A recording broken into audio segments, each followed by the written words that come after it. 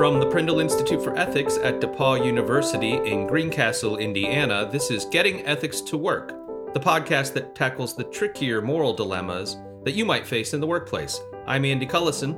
And I'm Kate Barry. For each episode of Getting Ethics to Work, we discuss a case or issue and unpack the difficult and often hidden ethical tensions that can make it hard to get along with others at work. And by the way, case is just an ethicist word for story. Now, before we get started, I want to remind everyone that we are not lawyers and are not offering legal expertise. But as an ethicist, I can help you identify when you're in a boss-tage situation. And if you'd like what you've been hearing and want to help us out, the best thing you can do is recommend the show to a friend or leave us a review on Apple Podcasts. I hope you'll consider doing that. So Andy, the inspiration for today's show comes from kind of an unlikely place. Yeah, my family has been watching this show called Diary of a Future President on Disney+. And the main character is this young girl. You know that eventually she's going to become president of the United States one day, but she's keeping a diary and it's just about her childhood. But the show actually grapples with a lot of different interesting ethical issues. I think that's why I like it so much. And there's this one episode in particular where the girl's mom, whose name is Gabby, is talking with her boyfriend, whose name is Sam. And she's complaining about the way her boss is treating her. And I thought we should just track down the transcript. And why don't we just read it out? Do you want to play the part of Gabby and I play the part of Sam? Okay, sounds good. All right. So, never done this before. Let's get to work. So then Joy calls to talk about the case, but kept going on and on about her hair, her mom's hair. I like Joy, I do, but she's taking up an awful lot of my time with things that aren't, well, work. I see what's going on here. Joy's holding you boss-tage. Boss-tage? Yeah, it's when a boss makes you hang out with them, and they're your boss, so you feel like you can't say no. I coined it at my last firm. There were a lot of active boss-tage situations, racquetball mostly. I guess there is some boss-taging going on, but it's manageable. For now, but if you don't set boundaries, it can become a problem. Take it from me. I ended up playing a 9-day racquetball tournament in North Dakota with my boss, Harold. I missed my cousin's wedding. So that's the scenario. That's the case today. So let's do a breakdown. What does boss-taging seem to actually be? It sounds to me like what it is it's a kind of situation where there seems to be a kind of duress or a lack of autonomy. I mean, if you take the metaphor of a hostage, right, you're being held in place in a certain way and not being allowed to go. In this case, what you're not being allowed to go from is whatever the situation is where the boss seems to be expecting from you something other than work. They are expecting from you the benefits of friendship, and it almost always is going to involve your time, right? They keep you on the phone because they want to talk to you about things that friends talk about, or they make you go play golf or racquetball with them, like Sam's boss did at the previous firm. I think that's a good characterization of what a boss-tage situation is. Okay, I see. So the hidden moral dilemma here, rather than just being etiquette that Gabby doesn't want to say no because it's rude, is that she's starting to realize that there's something not okay with this behavior, but her boss, Joy, doesn't seem to notice that. There's a moral disagreement here that's not being explicitly stated, which is Gabby thinks this behavior is definitely not okay, or she's at least starting to realize that, and the boss sees absolutely nothing wrong with it. One of our first episodes was a show called Friendships at Work, and in that episode, we decided that there were a lot of benefits from being friends with your coworkers, but that it would be important to watch that those friendships don't pull you to make an unethical choice, such as covering for your friend that might be doing something illegal. And we said that a truly good friend would be mindful of this and not ask you to do something that would compromise your integrity. It doesn't sound like Joy's doing that, so why is this friendship, this boss-tage friendship, not okay, but the other friendships that we talked about in that show, they were all right? That's a really good question.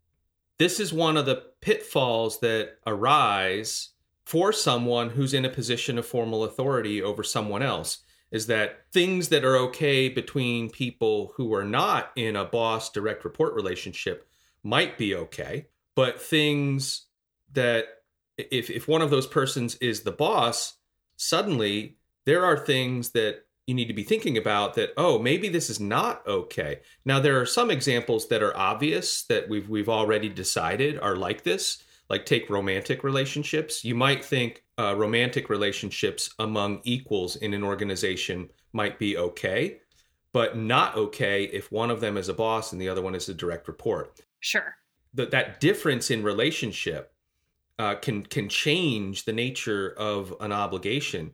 And these kinds of automatically assumed friendship expectations might be one of those things, because the person is basically under duress. They can't say no to the friendship relationship that you're trying to foist on them. Why do you think this is such a pitfall for bosses? How is it possible that bosses could end up holding people Boss-tage and not realize that it's a problem? I think bosses are vulnerable to a kind of potential bias where they are much more likely to judge that they're in a friendship relationship with someone when in fact they're not, for two reasons. One, the way in which you just come to sort of discover that you're in a friendship relationship, unless you're like me and Jeff Droege from third grade, where we actually leaned over the trash can of toys that we were supposed to bring out to recess and said, "Hey, we're best friends, right? Yeah, we are. Yes, we're best friends." Like you don't do that as adults. At least, you come to realize via a set of clues and behaviors that you and someone are really good friends, right? Yes. So there's never like an explicitly stated thing. You just figure it out from the way you're interacting. But think about the ways that direct reports are going to naturally feel pressure to act toward their boss. They're always going to try and smile. They're always going to try and say yes. They're always going to help out, right? They're way more likely to exhibit behaviors that are indicative of someone who is a good friend, but they're not necessarily doing it because they're a good friend. They're doing it because you're their boss and they have to, and they think if they're not cooperative, you'll fire them, right? So it's much more likely that people are friendly in the way that you would see friends, but that's not what's really going on. And if you're a boss and not thinking about that, it would be easy to think you're in a friendship when you're not. And here's the other thing I think that's worth noting. If you look at the data on statistics regarding men and close friendships, men are less likely to have a lot of close friends. If you are someone who doesn't necessarily have a lot of friends, you're going to be very tempting to turn to the people you work with for those kinds of relationships. So if you don't have a lot of friends, you're getting signals from the people you work with that, hey, we're your friend. I think you'd be even more vulnerable to find yourself in a situation where you could be holding someone Boss-tage and not realize it. Well, now you've got me feeling bad for the boss. You have people who think everyone is being friendly to them because they like them, but it's actually because they work for them. And you have these men who have a hard time finding friendships outside of work. Why is this so wrong if you just have a bunch of lonely bosses who need friends? So one reason to think that there's something problematic about this is, well, we've already said it. It's a kind of case of duress, right? Where you are in a position of power over someone else, and they might not feel comfortable saying no to the implicit signals you're sending that I'd like this to be a friendship. And I want to share with you things that I would share with friends and lean on you for support that I would lean on friends for. So that's one big one. But there's also, I think, other kinds of things that we can point to. One is that there might be a kind of lack of reciprocity. Usually we think that real good, meaningful friendships, it's kind of a two-way street, right? Where they're leaning on you for support for certain things, but you better be there for them as well. If you're always showing up to help someone and they're not showing up to help you, that's not a real genuine friendship. And in a boss direct report situation, you're leaning on them when it's convenient for you. You have them there in the office. You can walk into their office, and demand their time, so to speak. But you might often be in cases where you can't really genuinely reciprocate for a few reasons. One, you might not necessarily have as much time. Since you've spent time in the workday venting, if they were going to do this with you, they might not have time in the workday. So if you were going to reciprocate, they'd have to be able to maybe call you like while you're not in work hours. And that's kind of odd. Another thing that's not reciprocal is it's very easy for a boss to exhibit the kind of vulnerability and talk about what's going on with their family. But someone who reports to you might not be comfortable talking with their boss about those things. So you can benefit from the support that they might provide in listening, but they might not feel comfortable talking with you about it. So a lack of reciprocity is kind of built into what's comfortable for each side to even share. Yeah. I can imagine that a direct report wouldn't necessarily want to tell a boss about a new illness, or that they have like an elderly parent moving in, things that they might need to adjust their work hours for, or things that have to do with their health insurance, that seems like information that might eventually be used against them. And so even though those are incredibly stressful things, those are things they're going to share with their boss because it might have effects on their work or benefits. Exactly. And another thing about this is you suck up their friend time, right? They could be spending that quote unquote friend time with someone else, right? You know, we only have time for so many people in our lives, and you're leaning on them as a friend, but they could be in another relationship with someone whom could actually reciprocate and provide the kind of support that friends provide. Well, you're also sucking up their work time. You mentioned earlier that you might come into their office and your time is more valuable. You're the boss, so you might not necessarily want to hear about their problems on your time. But because you are the boss, they do have to listen to your problems during their work time. And it feels like it's actual work and maybe pushing the things that they really need to do for you. And it feels like important for your relationship, but it's definitely not going to show up on like an eval. Exactly, right? You know, if you're in an industry where those kinds of like hitting certain performance goals matters, I can imagine this person 6 months from now, the boss is in there like, hey, what's up with your sales figures? And that person in their head is thinking, well, I could have had better sales figures if I didn't have to talk to you 2 hours every day about why you're having problems talking to your mother about difficult issues or whatever it is you're bringing, right? Right. I can think of another reason. There are tensions with respect to duties of friendship that might be relevant here. So if you're friends with someone, some people think that you can appeal to the fact that they are your friend as the only reason you're giving them a benefit that you're not giving to someone else. So if my friend and I are in a larger group, like at a party or a dinner party or something, and the bartender accidentally opens up 2 beers or something and says, well, they're already open, just take the extra one. And I'm like, great, thanks. And then I give it to my friend. You know, someone else at the party, if they were to say, whoa, what about me? I'd like a free beer. I'm like, yeah, but this is one of my best friends. So I chose him, right? Like we don't fault people for, you know, doling out minor benefits to their best friends in lieu of other people in the spaces that they're in, right? Right. Saying this person is my best friend in social situations is actually an okay, like that's a good justification. This person's my best friend. Of course I'm going to do this. But now think about that in workplace settings, right?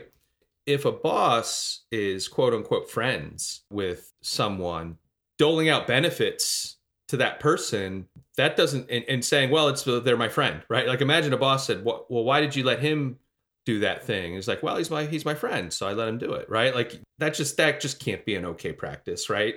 So even if a direct report were to get potential benefits, those benefits are not good for a workplace. That the favoritism that a boss might be able to give a direct report in exchange for the friendship is an unethical benefit. That's right. So those are a number of reasons to think that there's something troubling or something to be concerned about when it comes to friendships between bosses and direct reports. And bosses could find themselves in these problematic situations and not even realize it. Now, all that said, while I think there are reasons to be concerned about friendships between bosses and people who work for bosses, there do seem to be cases to me where it's clear to me that there are friendships in play or likely to play, or at least I'm imagining they are, and I'm totally okay with it. Like what? Like, take former President Obama and current President Joe Biden, right? I mean, there's all these memes about like Buddy Barack and Buddy Joe, right? I don't know if they're really like best friends or not, but if you told me they were best friends, I'd be like, that's totally fine. And if you told me they were best friends even while Obama was in office, right? I'd be like, yeah, fine, whatever. That would not bother me. One of the things that I feel like is often given as a reason for not being friends with your boss is that they may not feel like they can criticize your work. And I wonder if you're both high enough up, that becomes a little bit less of a fear, that there's almost more of a peer relationship. And so that if you are like in command and second in command, that you become a little bit more comfortable giving feedback. There might be a technical hierarchy, so to speak, but the two might not regard the relationship as hierarchical as it looks on paper. And so in those situations, I imagine, like you said, I bet Obama is very comfortable telling Joe, like, hey, I didn't like that thing, and not like feel like he has to hold back because he doesn't want to hurt Joe's feelings. But I imagine it goes both ways, right? I bet you Joe Biden would be really comfortable saying, hey, Barry, I just imagine that he calls him Barry. Hey, Barry, I don't know. I don't think that's the right course of action. Or, hey, that thing you said over there, you shouldn't have said that. If the kind of open, honest feedback that you would expect friends to be able to give each other and not worry about hurting feelings is clearly present, then yeah, that strikes me as though it could be an important difference. And that, incidentally, is also a good way to test whether or not, if you're a boss, is that reciprocal two-way feedback mechanism in play? And if you've never been criticized by the person whom you think you are friends with, you might be in a boss-tage situation, right? Totally. And if you're the boss and you're afraid to say something critical because you don't want to ruin the friendship, maybe you're not in a boss-tage situation, but you might be in a problematic friendship situation. Okay, so how does our boss, Joy, in this instance, avoid either holding anybody hostage or the more problematic friendships, either showing favoritism or not giving criticism and really not helping that person develop by not telling them what they need to know about their work? I think one thing is to maybe consider ditching the quote unquote friendship relationship that you're seeking out and be more intentional about a kind of mentorship relationships, which are kind of one-way friendships in a sense, where you're providing a lot of support to someone else, right? You're hearing them out about their problems and you're offering them advice, and you're guiding them and coaching them through the politics of the organization, right? You're doing a lot of things that like are friendly in nature, but it's very important. I think a good mentor should expect nothing in return, right? You shouldn't expect people to give you things. You shouldn't expect that kind of support. And it's a way to kind of have a personal connection with someone without, I think, getting into messy territory. So that I think that might be one option. Yeah. So if you somehow think helping each other with problems is an important part of team building, because I could imagine someone saying, look, part of the act of friendship, it's team building, right? Helping each other solve problems. That's just good team membership, right? And so if you're of that attitude and you're a boss, try to keep that venting to some extent work related. I'm not saying be a gossip or anything, but if instead of talking to people about problems you're having with, your family or something like that, you talk about problems you're having with a client who's not responsive to things, or problems you're having with a relationship with someone who's kind of your equal at another division in another city or something like that, and sort of, inviting them to help you solve a work problem, then you're not wasting their work time, right? They're actually helping you solve work-related problems. And the other thing is, to some extent, you're doing a little bit of good development work because you're giving them insight into the stresses of your job, which is really just a good development practice, I think. And then you might actually solve a work problem. And it seems like something like that you could do with maybe not a full group. That seems like a weird situation at work, but you wouldn't necessarily need to always vent to the same person. And so that might also balance out the sort of weight of work friendship, rather than if you have one person, you're like, they're a really great listener and they get all my venting.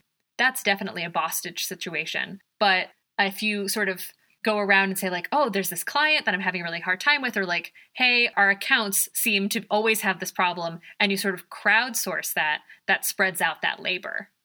Yeah, you're absolutely right. And you know what? It's also a good confidence booster as well, right? One of the best ways to flatter someone is to ask for their opinion. And if you're asking for their opinion about a work-related thing that you're supposed to be an expert on, then you're signaling to that person like, I trust you to help me think about a problem that I'm going through in my work. And that sends a really powerful message to the people you work with. And so I think it's a more fruitful way of doing things that are friendship like without, doing this thing that might be putting someone in a Boss-tage situation. Yeah. I imagine some people are wondering like, gosh, so as a boss, am I never allowed to ask people about what's going on with their family? Or am I never allowed to be authentic and really just sort of bring my true authentic self to work? And, if you say I'm not supposed to go to employees with my problems I'm having with my family, how does one do that? And to that, I say, well, there are ways to engage in that kind of get to know each other, check in on how things are going in their personal life without holding people Boss-tage. What you can do is just be intentional about things that would be Boss-tage situations, right? Like coming to their office unannounced, unplanned, unscheduled, and then just dumping on them, right? That's more like Boss-tage behavior. But if there are regularly scheduled check-ins where it's kind of understood that there's a little bit of banter at the start of, right? Like, a lot of our one-on-ones at Prindle seem to sometimes be like this, where it's sort of understood the first few minutes, we're just kind of checking in. Hey, how's it going? What's going on? And then there's this like small contained space where people can share a little bit about what's going on if they want to. But, it's not like you're constantly sucking up time at other parts. So if you're being careful and intentional about setting clear boundaries as to when these kinds of conversations happen, and your employees are not just at your mercy to talk about your problems with your personal life whenever you want to, right? That's the thing to avoid is making sure that that's not something that's happening. Right. I don't think we're asking for like a totally impersonal workspace. And it's important to see your employees as people and not automatons, but boundaries and sort of structured time to talk about it, and probably also learning more about your employees than they learn about you, seems more appropriate. Exactly. And another thing bosses could do is find other friends outside of work and make time for them. Bosses are probably more likely to take people Boss-tage because they're not taking time to form relationships outside of work. And so in that craving for a friend or that craving for friendship, if you're not taking time outside of work to develop relationships with people, then it's going to be really tempting to just lean on the people that you work with as sort of your only friends.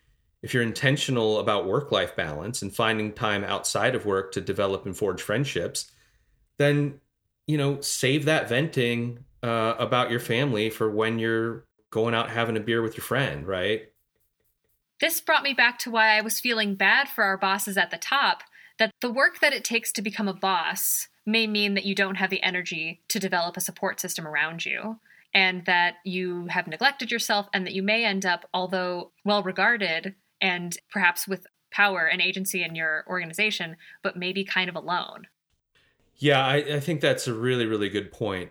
And that raises some other alternatives that I think people in positions of power really need to be intentional about, that will, just help you professionally, but also prevent you from being someone who unintentionally holds someone Boss-tage. There is this idea called the loneliness of power. There's a good article, Harvard Business Review article, called The Strange Relationship Between Power and Loneliness that I encourage you to check out. But it can be incredibly lonely when you're in positions of power and authority in a workplace.